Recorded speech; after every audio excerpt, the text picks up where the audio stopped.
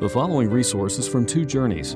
Two Journeys exists to help Christians make progress in the two journeys of the Christian life, the internal journey of sanctification and the external journey of gospel advancement. We do this by exporting biblical teaching for the good of Christ's church and for the glory of God. Please visit twojourneys.org for more resources.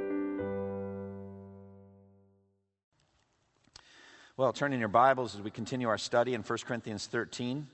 We're looking at the next section of this, and I entitled this sermon, Love's Relentless Positivity. One of the greatest gifts of the gospel is the security of God's unconditional love. That God, we believe, as Scripture teaches, set His love on His people from eternity past. Before we were born or had done anything, good or bad, God set His love on us. And God, in His heart, just knowing us and loving us in His infinite mind, His omniscience, His timelessness, His eternality, He said in Jeremiah 31:3, I have loved you with an everlasting love, and therefore in loving kindness I have drawn you.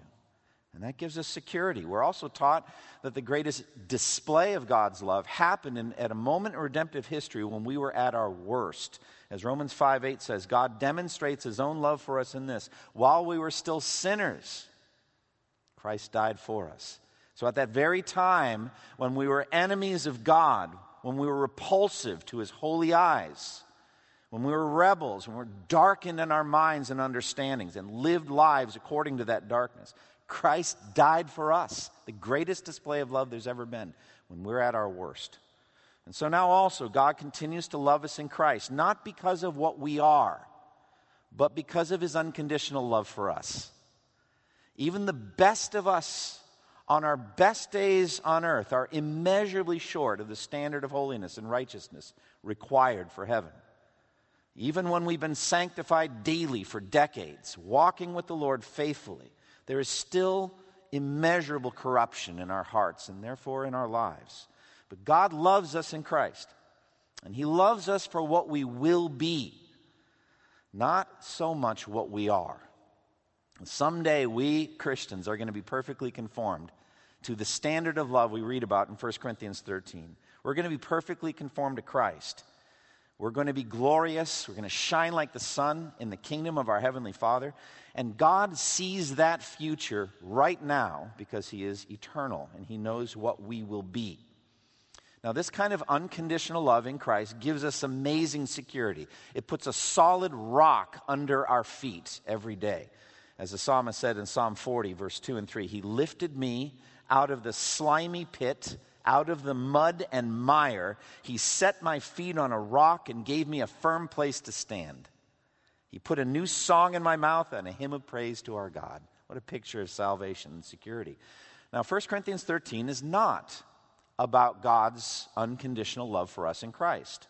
It's about our love for one another horizontally. It is human love for other human beings. That's what the chapter is about. Not only that, but it's human love for other flawed and imperfect, indeed even sinful human beings. That's what it's about. That's why we're told love is long-suffering. You don't have to be long-suffering with perfect people. Love is not easily angered. Love keeps no record of wrongs. You won't need that in heaven. Nobody's going to make you angry in heaven. Nobody's going to do you wrong in heaven. There's no record of wrongs there. So this love chapter is designed for the here and now. For us as flawed, sinful human beings to love other flawed, sinful human beings. But our love for each other is patterned after God's unconditional love for us in Christ. We are to love each other as Christ has loved us. John 13, 34, 35, Jesus said, a new command I give you, love one another. As I have loved you, so you must love one another. By this will all men know that you are my disciples, if you love one another. So as such, we're called in the verses that we're going to look at today to a rugged kind of love. Verse 7, love bears all things, believes all things, hopes all things, endures all things. It's one translation. This is an unsinkable love. This is love like a buoyant cork that just you can't keep it down. It just keeps popping up. It's just relentless. It sticks with flawed, imperfect people who are still sinning every day. It's a love that's relentlessly positive in that discouraging situation, hopeful about what the grace of God can do in that person's life. Never gives up. And that love is instrumental in the church work we do, in sanctifying one another. As the Holy Spirit uses us in each other's lives, that we would have that kind of resilient, buoyant love for each other is instrumental in our sanctification. Now, we begin this morning in verse 6 with the statement, love does not rejoice in evil. This is the end of a long list of negatives that we've been looking at in 1 Corinthians 13. This is the 8th of the 8 negatives. Began with the words, love does not envy. So love has no jealous or angry feelings over the blessings that God gives to other people. Conversely, love delights in those blessings and actually seeks to multiply those blessings as much as we possibly can. We want other people to be blessed by God. Love does not envy. We've also seen that love is not boastful. Concerning the blessings God gives us, we don't lord it over other people and mock them that they don't have them. Thus, I guess, trying to create that kind of envy in the other person. Not at all. We see all of the blessings that God gives us as really meant for other people. We're conduits of blessing. That's what love should be. Thirdly, we've seen love is not proud. Pride is the root of all manner of human wickedness and sin. Love, however, is fundamentally humble. It's deeply aware of our status before God, both as creatures and as sinners. And so we're humbled by that, and therefore we consider others better than ourselves. Love considers their needs more important than our own. That's what love does. Love, fourthly, is not rude. It doesn't break the rules of social graciousness. It doesn't strip other people of honor. It doesn't behave inappropriately. It doesn't talk too loudly. It doesn't shove itself forward. It doesn't take the biggest piece. It doesn't interrupt. It doesn't use foul language. It doesn't dress inappropriately for the occasion. It's not ill-mannered. It holds the door for people walking behind it. It is a polished, graceful pattern of behavior appropriate to every situation. Love is not rude. Love is not selfish. It's not relentlessly committed to self-interest, as we all are, naturally committed to self-interest, disconnected from God or anyone else. That fleshly drive to feed self. Love is against that. Love expands. It's expansive to include others. So where our hearts are not constricted, pulled in, but instead love causes us to expand and to not be selfish, to take in others. Sixthly, last week we saw love is not easily angered, doesn't have a short fuse, it's not hair-triggered. It has a long, slow fuse. It doesn't get angry based on self-interest. It doesn't have revenge at its heart. And then love keeps no record of wrongs, the seventh of the negatives. Constantly aware of the sins that others have committed against us, keeping a record, being unforgiving, being bitter, being sour toward people. Love does not do that. But instead, love has a gracious willingness to forgive, a yearning to see other people have the same release and covering that we have had. So that's the 7 negatives we've looked at. Now we look at the 8th. Love does not rejoice in evil. Now this has to do with the basic wiring of the human heart. When the Holy Spirit works saving grace in our hearts, He lines our hearts up with God's heart. That's what conformity to Christ is about. It's impossible to put into words how much God loves righteousness and hates wickedness. God made a beautiful universe. He declared everything good. Think about how pristine and pure it was on that first 7th day when He looked at everything He'd made and it was beautiful. But sin, wickedness, evil entered into the universe and has destroyed so much of that beauty. Not all of it, but so much of it. And that destruction is still continuing day after day. So God has a perfect hatred for wickedness and is adamantly opposed to it. Jesus Christ, as the Son of God, the radiance of God's glory and the exact representation of His being, perfectly reflects that as well. So God the Father says to Christ the Son, you have loved righteousness and hated wickedness. Therefore, God, your God, has set you above your companions by anointing you with the oil of joy. So when we're converted, our hearts are aligned to Christ, aligned to this disposition to love righteousness and hate wickedness. We are then attracted to righteousness. We see righteousness, holiness as beautiful and attractive. We yearn for it.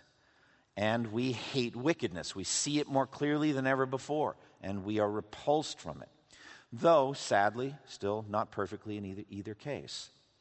Now, if we love others, therefore, we will hate all wickedness in reference to them.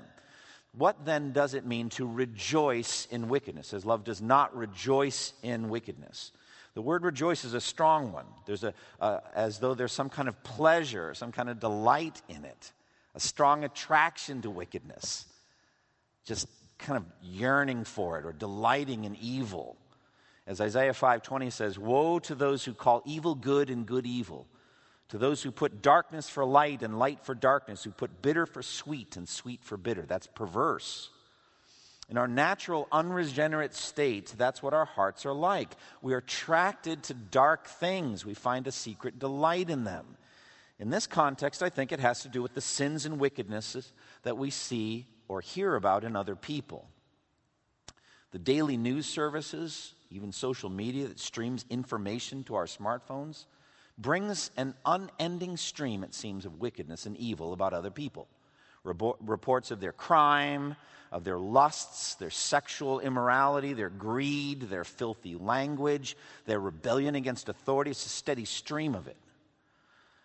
Now, lost people, it seems, love to hear about wickedness in others. They delight in the news of a leader's closet sins being exposed, or those of a movie star, an athlete, gets prime billing. It's like our souls, unregenerate souls, are like carrion birds, like these nasty turkey vultures. You ever see them, like 6 or 7 of them by the side of the road?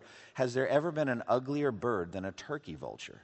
And it's got an ugly job to do. I guess we just said thank God for how he's arranged the system here. But you know when you see a bunch of these birds, there's a carcass down below. These birds just have a taste for what's nasty. Repulsive as it is, there's even still some of that in our hearts. We love to hear of the sins of others, even the juicy details. Sometimes it shows up in people wanting others to fall. We love to see their comeuppance. Apart from the regenerating work of God, we love to see the successful man or woman be exposed in terms of their darker side. Now they don't talk so proudly. They don't walk so proudly. They've been stripped down. They've been lowered. Sometimes people even gain an advantage from the fall of others because of their sins. Maybe the embezzlement at the office or the office affair gets exposed, and now the way is open for you to get that corner office. And so there's some delight in it. Politics these days, sadly, seems to focus on this filth. Seems like both Democrats and Republicans, and I'll extend even to independents, I don't want to leave anyone out, seems to just unleash secret investigations to find out dirt on people. They look at people in their past, what they did in college. Are there any incriminating photos or anything in their social media stream or something that we can use as a weapon? Searching out for the dirt so they can destroy a person. The most common form of rejoicing in wickedness is gossip. Proverbs 26:22 says, "The words of a gossip are like choice morsels. They go down to a man's inmost parts." Churches are sadly riddled with gossips who find artful ways of telling the secrets of others, often cloaked in prayer requests. Elders have to shepherd, and we have to go after sin and deal with it, etc. But we have to be very careful about what we share and how we think about it. Why do people love wickedness? Why do they love other people's sins? Well, I think there's a basic pride that we can feel better about ourselves in our sin. If we see someone fall, it makes us feel better. It also gives us an excuse for the native judgmentalism we have in our hearts, that moral superiority. Non-Christians love stories of the sins of Christians because it excuses them from considering the perfect claims of Christ, who never sinned. Jesus was able to stand in front of his accusers and say, "Can any of you find me guilty of sin?" It's an incredible thing that Jesus said. He was pure. Christianity is a pure religion based on a pure, perfect human being. But when non-Christians see the sins of Christians and they get exposed, especially leaders, pastors, others, they feel like they're all hypocrites. So I don't need to look at my own sin. I don't need to look at Christianity. Well, what's so wrong about all this? What's wrong about rejoicing in wickedness? Well, it forgets the wickedness that we have before the sight of God, and how much damage also the wickedness does to those people in the world. God has overwhelming grief when he sees the sin in this world. Jesus wept over Jerusalem, and because of their sins and their wickedness and the consequences that would come. Godly people grieve whenever God's laws are violated, whenever they're broken. Psalm 119, tears stream from my eyes because your laws are broken. You think about how 2 Peter 2 tells us that Lot in Sodom was a righteous man, and said that righteous man living among them day after day was tormented in his righteous soul by the lawless deeds he saw and heard. Human to human rejoicing in wickedness underestimates, therefore, what that sin is doing to the other person. If we really love someone, we want that person to be free from all sin. We see sin as spiritual poison, and our hearts expand to that person and want them to be set free from what made them do that evil thing.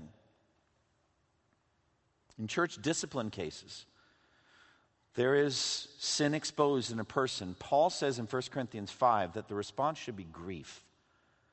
1 Corinthians 5:2 says, you are proud. Shouldn't you rather have been filled with grief and put out of your fellowship the man who did this? So there's this grieving over sin that should be. There should be no smugness at a time like that, no secret rejoicing in that person's downfall, only a deep sorrow and a desire that that person should repent and be restored and saved. Well, conversely, then, what does it mean that love rejoices with the truth? That's the flip side of not rejoicing in wickedness. The essence of a heart of love toward another person is to deeply yearn for their blessedness. We want to see them blessed. That's the ultimate blessing is the righteousness that comes through the gospel of Jesus Christ. We want to see that happen in the other people's lives. We delight in seeing other people prosper spiritually. Notice, interestingly, Paul does not use the mirror image word. Love does not delight in wickedness, but rejoices in, we would think, righteousness. But he doesn't say that. He said love rejoices with the truth. And so for me as a Bible reader, interpreter, I'm thinking, what does that mean? What is the truth? And it doesn't take long for us to realize that Jesus Christ is the truth.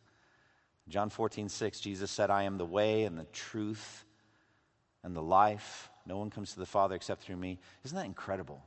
That Jesus doesn't say merely, I teach the truth, or I speak the truth, or I love the truth, or I am the truth. I am the truth. And so it rejoices with Christ in that person's life. We could also extend it to the Word of God, as it says in John 17:17, sanctify them by the truth. Your word is truth. So we don't delight in wickedness or evil. We rejoice with the truth that is Jesus and the truth that is in God's word. And specifically the truth at work in someone's life. We rejoice to see God's word unleashed in a sinner's life. Like Paul did with the Thessalonians in 1 Thessalonians 2:13. He said, we also thank God continually because when you received the word of God which you heard from us, you accepted it not as the word of men, but as it actually is, the word of God which is at work in you who believe. Isn't that beautiful? God's word at work in other people's life. That's what we delight in. To see God's word have its way with a sinner. It's a beautiful thing. So we delight in that. We enjoy other people's salvation. We delight in that good news. Think about the cycle of parables in Luke 15. The lost sheep, the lost coin, and then the lost son, we usually call the prodigal son. All three end in a big celebration. For example, the lost sheep, it says when the man finds it, he then joyfully puts it on his shoulders and goes home. And then he calls his friends and his neighbors together and says, rejoice with me, I've found my lost sheep. Jesus said in Luke 15:7, I tell you that in the same way there will be more rejoicing in heaven over one sinner who repents than over 99 righteous persons who do not need to repent. And then he does the same thing with the lost coin, the woman that loses the coin. Or suppose a woman has 10 silver coins and loses one. Does she not light a lamp, sweep the house, search carefully until she finds it? And when she finds it, she calls her friends and neighbors together and says, rejoice with me, I have found my lost coin. In the same way, Jesus says, I tell you there is rejoicing in the presence of the angels of God over one sinner who repents. As I read that, I think it's God the one doing the rejoicing. He's the one that was searching. He's the one that was seeking the lost. And when he finds one sinner and brings that person to repentance and faith, he celebrates. So he's saying to the angels, watch me while I celebrate. And they join in too. And then at the end of the parable of the prodigal son, remember what happens. The father says, bring the fatted calf and kill it. Let's have a feast and celebrate. For this son of mine was dead and is alive again. He was lost and is found, so they began to celebrate. So all three parables teach the same thing, which is celebration over lost sinners who repent. That's what love does. It rejoices with the truth unleashed in a sinner's life to the end of their salvation. That's what it does. So, truly also in a Christian relationship, if someone loves you, they'll want to see you not only have your sins forgiven, be born again, but see you make progress in the Christian life. We delight in the truth unleashed in a person's life in terms of sanctification, progressive holiness. We celebrate little and big victories in each other's lives. I think that's part of what it means to watch over one another in brotherly love. We're not just, making sure they don't do bad things, but we're rejoicing when the truth is at work in someone's life, celebrating them. My discipler at MIT, Tim Schumann, he was with Campus Crusade for Christ. He did this very well. He's really good at it. You picture someone, Tim was this for me, who in Boston Marathon was big where I grew up, and just the streets are lined with people cheering on runners. And if you're a runner in the Boston Marathon, you want to get your friends and family, and they'll tell you where they're going to stand, and they stand there with signs and they cheer you on. And that's what Tim did for me. That's what we can do for each other. Person's running a race with endurance. They're running a marathon race of righteousness and holiness. Cheer them on. Let's see the way that God's at work in each other's lives and delight in it. All right, having said that, then Paul turns to the statements of the four aspects that we talked about at the beginning. And I'm going to read the New American Standard, verse 7. Love bears all things, believes all things, hopes all things, endures all things. Now, I have grouped these together under the heading of the sermon, love's relentless positivity. Love is buoyantly optimistic despite the long journey of the daily effects of sin in that other person's life. The fact of indwelling sin and sin's stubborn habits, they're so incredibly difficult to break. All of you who have been walking with the Lord a long time, you can say, amen, I know exactly what you're talking about. Sin is hard to break. It's stubborn, relentless. Now, you wouldn't need this if you were in heaven with the person. If that person was shining like the sun in the kingdom of their Father, and so are you, you don't need this. This is for here and now. This is for until we get there. You wouldn't have to believe all things, hope all things, endure all things with a glorified saint in heaven. But we need it now. And the reason for that is indwelling sin. As Paul said in Romans 7, the very thing I hate, I do. The thing I want to do, I do not do. That's why we need these four phrases here. Because of indwelling sin. That's what makes all human relationships on earth difficult. Sin in Christian relationships. It's residual habits of sin, the stubbornness of those habits that makes marriage difficult. It makes parenting difficult. It makes relating to your parents difficult. It makes sibling relationships difficult. Friends, it's what makes local church such a challenge. Because we're all sinners. We all have that indwelling sin. And we bother each other and torment each other with our indwelling sin. And so we need help. Notice how two of the words are overtly negative. Love bears all things and endures all things. What do you have to bear? What do you have to endure but sin in somebody's life and the effects of those sins? And even the two positive words, love believes all things and hopes all things, seems to have to do with sin as well. Believing the best about someone, hoping that they'll change eventually, things like that. Paul's point here is that love is buoyant. He culminates in this statement, love never fails. So let's walk through them briefly. First, love bears all things. Now, first we have to say a word about all things. And there are different translations. You've seen different translations even this morning. Clearly, Paul does not mean that love just glosses over sin or accepts it. Churches still have to discipline sin. Adultery still can result in divorce. There are consequences. Crime still has consequences. Paul made it plain that love rejects all manner of bad behaviors that I walked through earlier in the sermon. Envy, boasting, arrogance, rudeness, selfishness, anger, resentment, wickedness. These are not okay. So we're not just going to put up with those things. We have to fight all of them. And also, love believes all things certainly has nothing to do with false doctrine or non-Christian religion. It's not like Mormonism is fine, love believes all things. It's not like that at all. So what does it mean? I think it just all things means always or in all circumstances. Also the sins that we do deal with. I think we know what they are. There are some sins that trigger church discipline, and then there are others that we just have to put up with day after day that don't.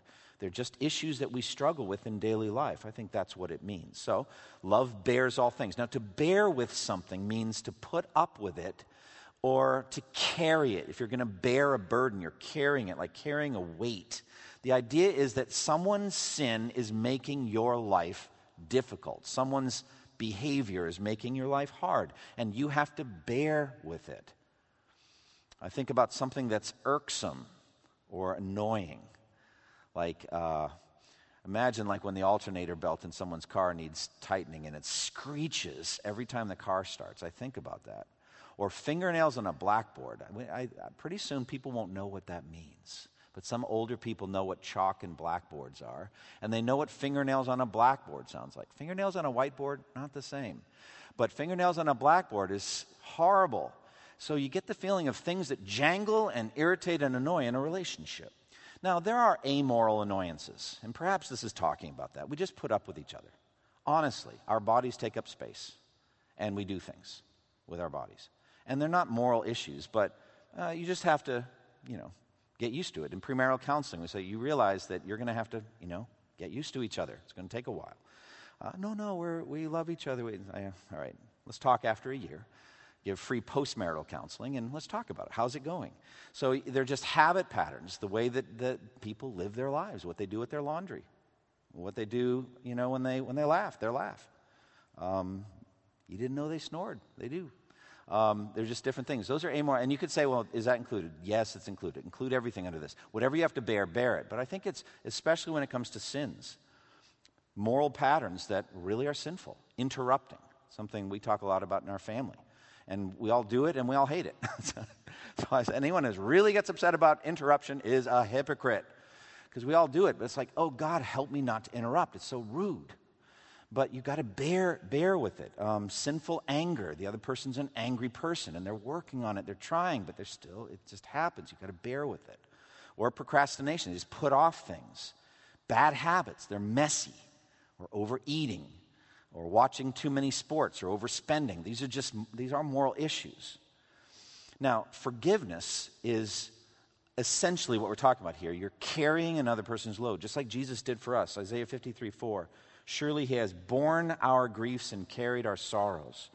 So when we're in a Christian love relationship, we carry each other's loads. We bear all things. It's the form of that first thing we talked about, that love is long-suffering. We put up with each other. And we're willing to cover their sins. Like Proverbs 10:12 says, hatred stirs up dissension, but love covers over all wrongs.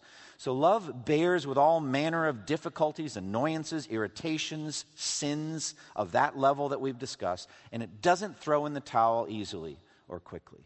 Secondly, love believes all things. One of the most interesting studies I've done, this is one of the only, I think maybe the only use of the word believe that isn't tied to Christ or the gospel or God. Here we're believing other people. It makes it an interesting verse.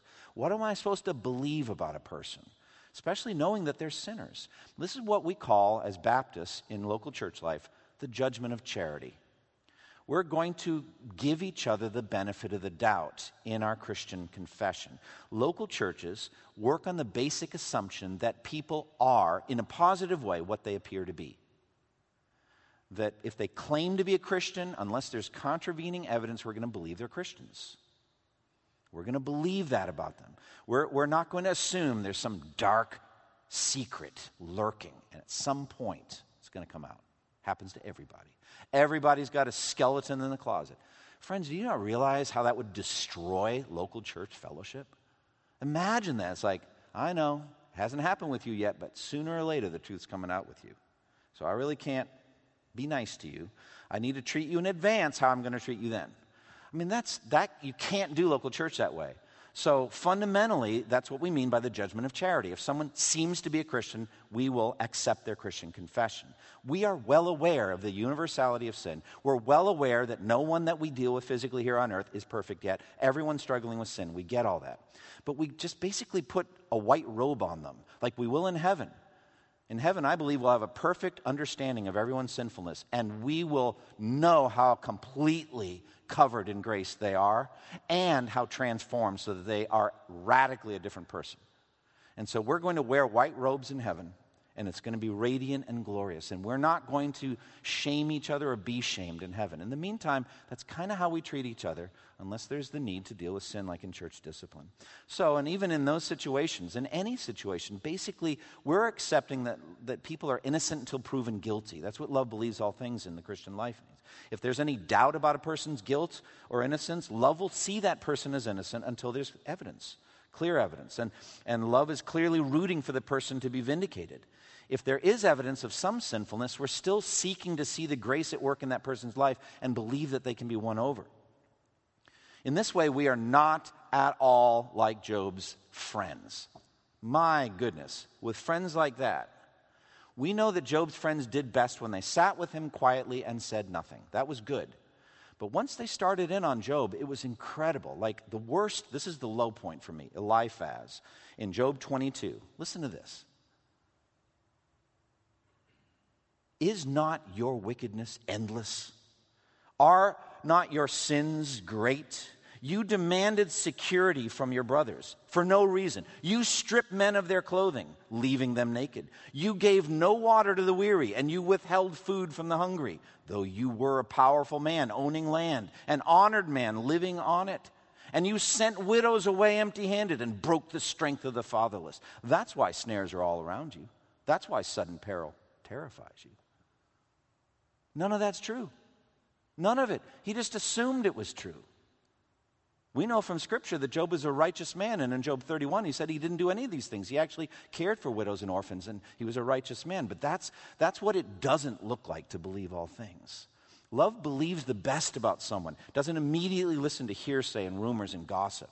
Ultimately, the believing the best about the Lord's grace in someone else's life. I know that he or she is a sinner. I know that. But I also know they're a Christian.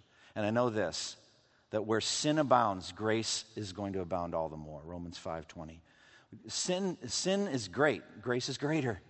And I believe that about each other. We believe that about each other. We believe that even the most stubborn sin patterns can be put to death. We expect and trust that God can work in that person's life. So it'll be much more like Christ 10 years from now than they are today.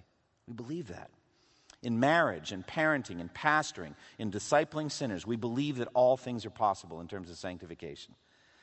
For anyone that believes Christ, they can grow in grace. So this confidence then allows us to address sin in the family, in the church, redemptively. We go confidently to the sinner, and we're believing that even though this immediate process is painful, it will have a good result. Galatians 6:1 says, brothers, if someone is caught in a sin, you who are spiritual should restore him gently. So there's that sense of we're going to go and restore this person. We're going to win them back. Or again, Luke 17:3 and 4. This is a challenging passage. If your brother sins, rebuke him. If he repents, forgive him. If he sins against you, listen to this, 7 times in a single day. Can I just stop right there? That's a bad day.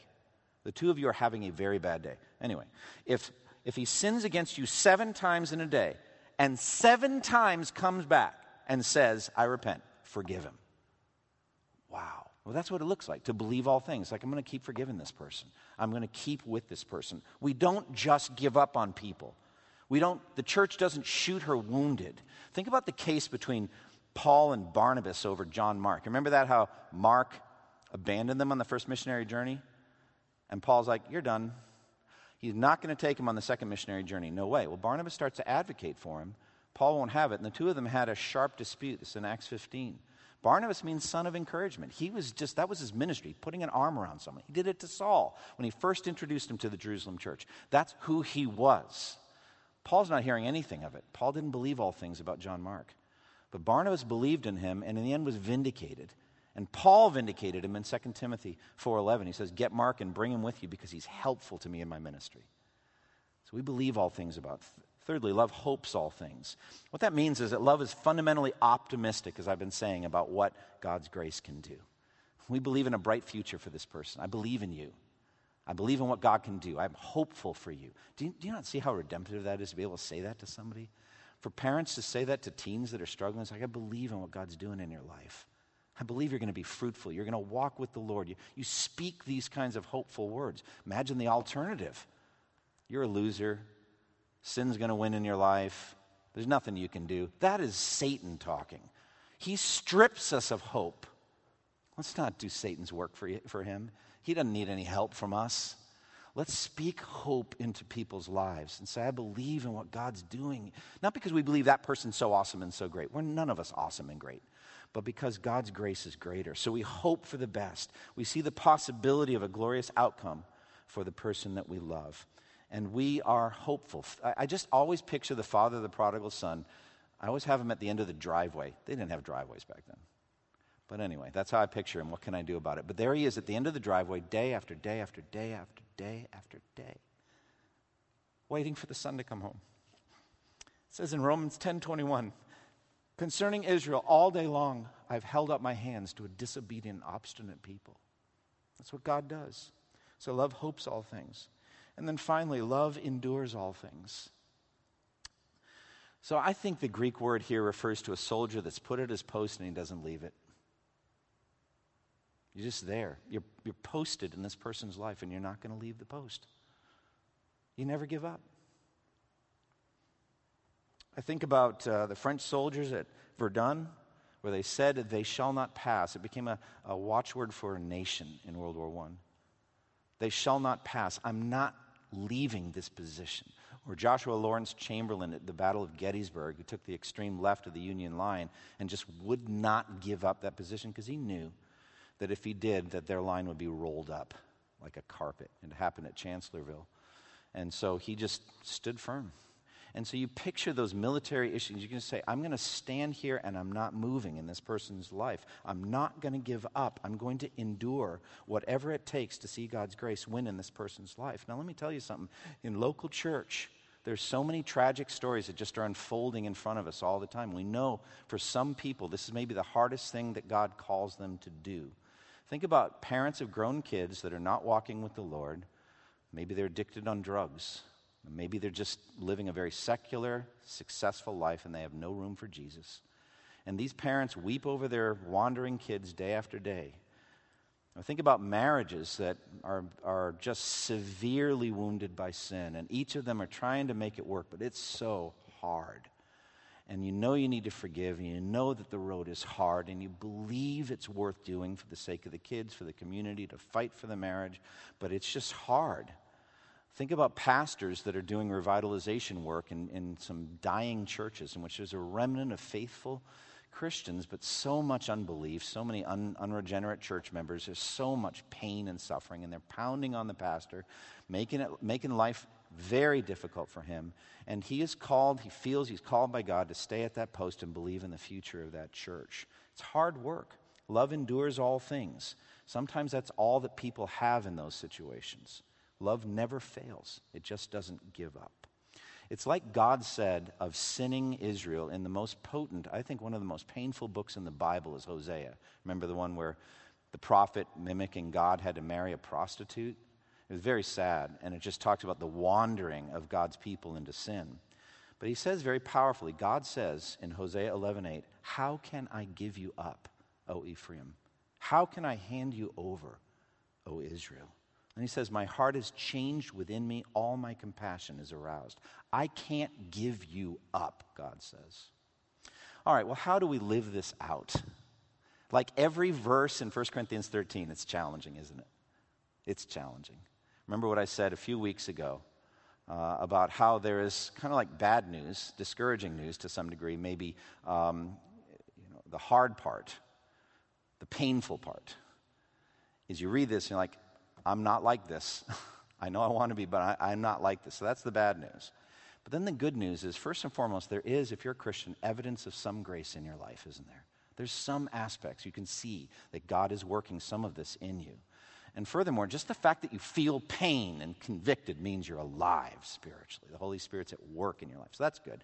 And then the second aspect of the good part is think of what your life will look like over the next 10 years if you put this into practice. How much better everything, not just this one sermon, but all of 1 Corinthians 13. You put this in practice like you've never done before, your life will get so much better. You'll be so much more fruitful. Think about that. And then thirdly, think about heaven. We're going there eventually in 1 Corinthians 13. To a world where things will be perfect. This is the time of the imperfect. We're going to the world of the perfect, and we're looking forward to that. So one discouraging thing, how much this hurts, and you're not doing it, we're not loving, but 3 encouraging things. But above all, the first and foremost thing you need to do is ask yourself, am I a Christian? You can't live out this kind of supernatural life as an unbeliever.